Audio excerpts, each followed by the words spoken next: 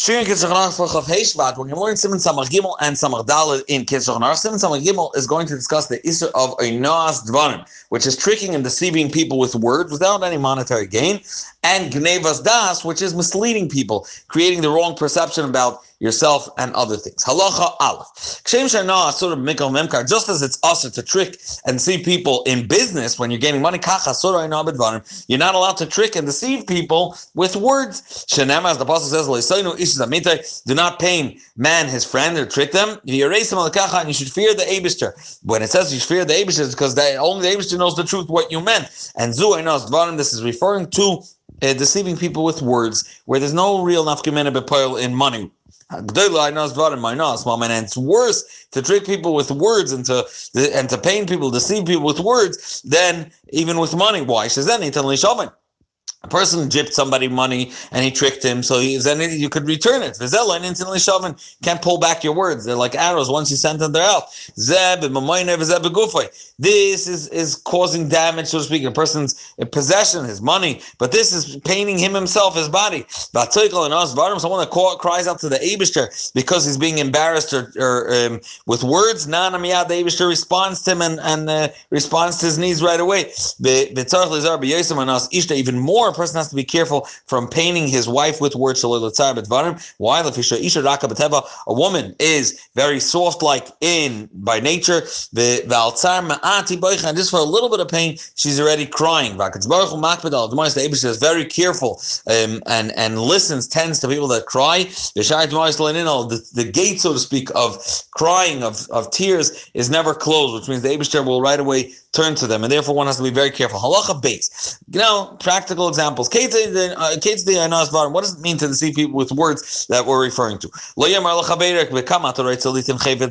Person shouldn't come over to a store owner, a peddler trying to sell something and say, how much do you charge for this? He never had a half a minute to buy it.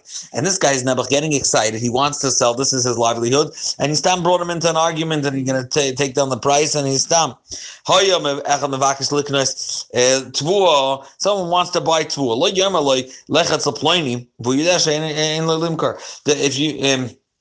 If someone's trying to buy grain, you can't send them to somebody that you know the guy doesn't have grain. Just let's shtech him a little that he doesn't have grain to sell, or let's keep him busy a little. So that's an asvan. And for example, his friend did tshuva. Remember when you had a earring? Remember the way you looked when you had a ponytail? Can remind him the first things that he did wrong. Or if someone is pain, he's lie there, has a machla, whatever it is. He shouldn't respond to this person that's sick the way his friends responded to Ir. That he said that the fact that you don't believe in your Eibishter, that's the cause of your problems. Is there a person that was innocent that died? Why did they say that to Iyov? They said it to him because he was actively speaking against the Eibishter, that the way the Eibishter runs the world. But generally, a person shouldn't be matzdik the din for his friend and say it's true what the Eibishter did. That's not your place. Your place is to comfort him. If somebody asked you for a response, an explanation, don't turn to somebody that you know doesn't have an answer and say, what would you explain? And you start putting him on the spot and he won't know what to answer. Anything similar to these, the underlying principle here is that you're causing pain of a heart with your words. Halach Gimel. Someone has a nickname that's embarrassing. Even though he got used to it. He's not embarrassed with it. He lets people call him that name. If when you use the nickname right now, your intention is not just to use the name that everyone uses, but to embarrass him. Also, the kroisai is that you are not allowed to call him with this. You're painting his heart, or even you're using words that equal and amount to a nas dvarim, even if he doesn't take it that way. Halacha dal. Also, lignev das abrius. One's not allowed to mislead others, and the way the Alter Rebbe learns gnevas das, you're basically stealing his heart. He feels like you're closer to him than you really are. You're creating that type of impression. This is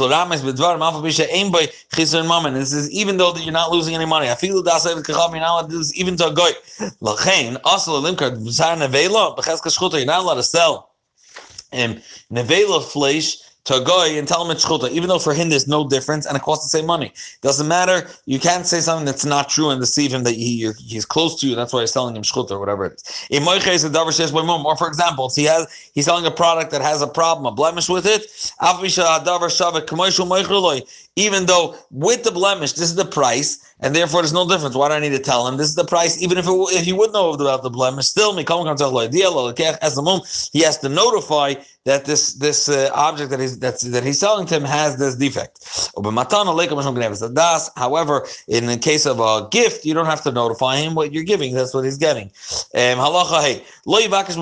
person should not turn to his friend and ask him, to come eat by my house, when you know that he's not going to accept the invitation. The Alter Rebbe writes that dafka lahafzer aser. You're not allowed to pressure him once, twice, 3 times. If you know that he's not eating and he's not going to come at the end, and you're just doing it to show how much you're dedicated to him. But the Alter Rebbe says, like the basic gesture of inviting someone, even if you know he won't accept the invitation, that could be just like a gesture of kavod, and that's fine. Lahafzer is the problem. Well, that's quite this mechabedim that he just even telling him that you're ready and you're looking forward to eat with him. Lo yitin lematana. You shouldn't give him a gift. If you know he's not going to accept this gift, his mouth and his heart are not on the same page. He's saying one thing, but in his heart heart of hearts he's thinking about something else. So he's hoping the guy doesn't accept the gift. He should show his friend in muscle to show his friend that he honors him. And that's not his intention behind his back. He stabs him. He should bring his heart to feel what his mouth is holding. He should honor him. But if he's not ready to, to hold of him a voice and tell him that's wrong. He should always have truthful lips and a proper spirit and a pure heart. That means he says what he thinks and what he feels, and not in a tricky way, not a misleading way. The Mizgeres is very marchiv on Bechlal how words are used that are called paisel b'mu'ud paisel. If a person is easy to passel families, you have to start checking into his families. And Tameh Yikra, person calls other people Tameh. The person that's calling it is the one that's Tameh, etc., etc. And he also brings very interesting from Sefer Charedim that a person is not allowed to say things that are not true. So much if someone wants to lend, someone wants money from you, you can't say I don't have when your really intention is you're not very comfortable lending to him, because you're allowed to change the emes at a covet, but only about something in the past, not something that currently is a lie. See Ayin Sham halacha Aleph of Siman Samach Dal. And Siman Samach Dal is going to discuss the isser of doing schayra, doing business and handling with something that is asas, prohibited to eat. Halacha Aleph. Kol davar she'asar min ha'torah b'achila. Anything that's prohibited to eat min ha'torah, afa b'shum mutar b'hana, even if you're allowed to enjoy from it.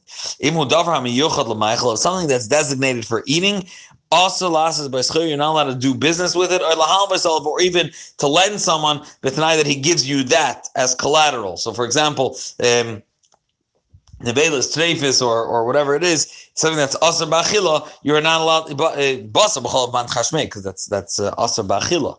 You're not allowed to eat it. You're not allowed to enjoy from it. So for sure, you're not allowed to sell it and derive benefit. You have to you can't even give it to your own dog because you're benefiting. You don't have to feed it. You can give it to a stray dog or burn it, etc. Or chametz v'pesach is an example of Isurim or v'tzara.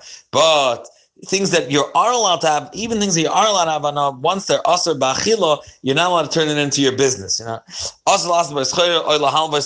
Or to lend people over it. To take that as collateral. You're not allowed even to buy that type of food to feed it to your agoisha worker you have by you, because again you're bringing into your house something voluntarily that is also b'achila.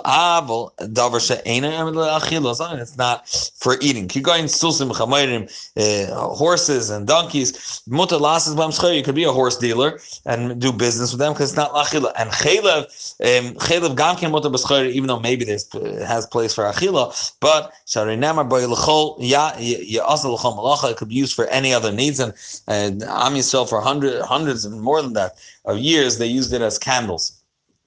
Even it's chaylev basu deraisa. That's why you have all the discussions about b'chol if it drips on something. Halacha base. Even as dam lo b'krai davar also. What happens if it came into his property, something that's also? Keep going that's also b'achila. Keep going, for example, Shatzah dogim. He put out a net to catch fish. All of them does a dog tummy, and if a treifa fish came in, there's a catfish and there's a crab. The chemish is down on a velo treifa base, or he had a behemoth that became treif in his house or died.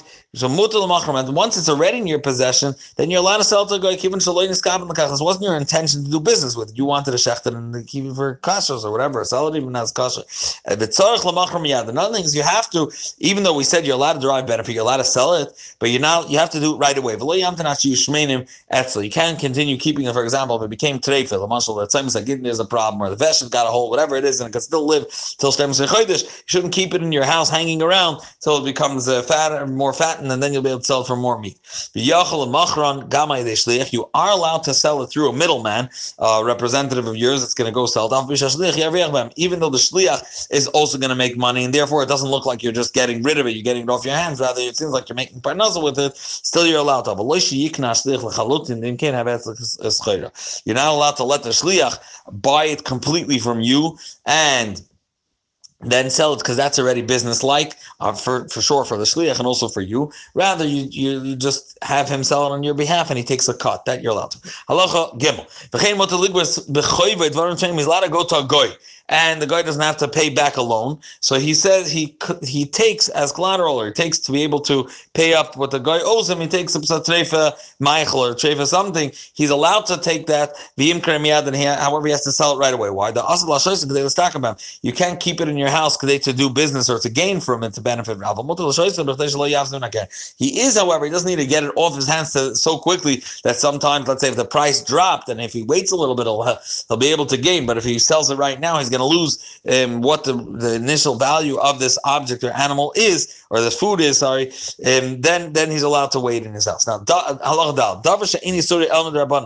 that's only asur b'derabbanan, going gvinus shel nachri, gvinus of goyin, which is only asur b'derabbanan, because b'atzem we know that cholav that's from tamei is not gonna congeal and become vina. So this must be from cholav kosher, but still we're choishish that this cholav from different animals mixed in. So therefore, mutar lasses by schayr, you're allowed to do business with it because this is a derabbanan.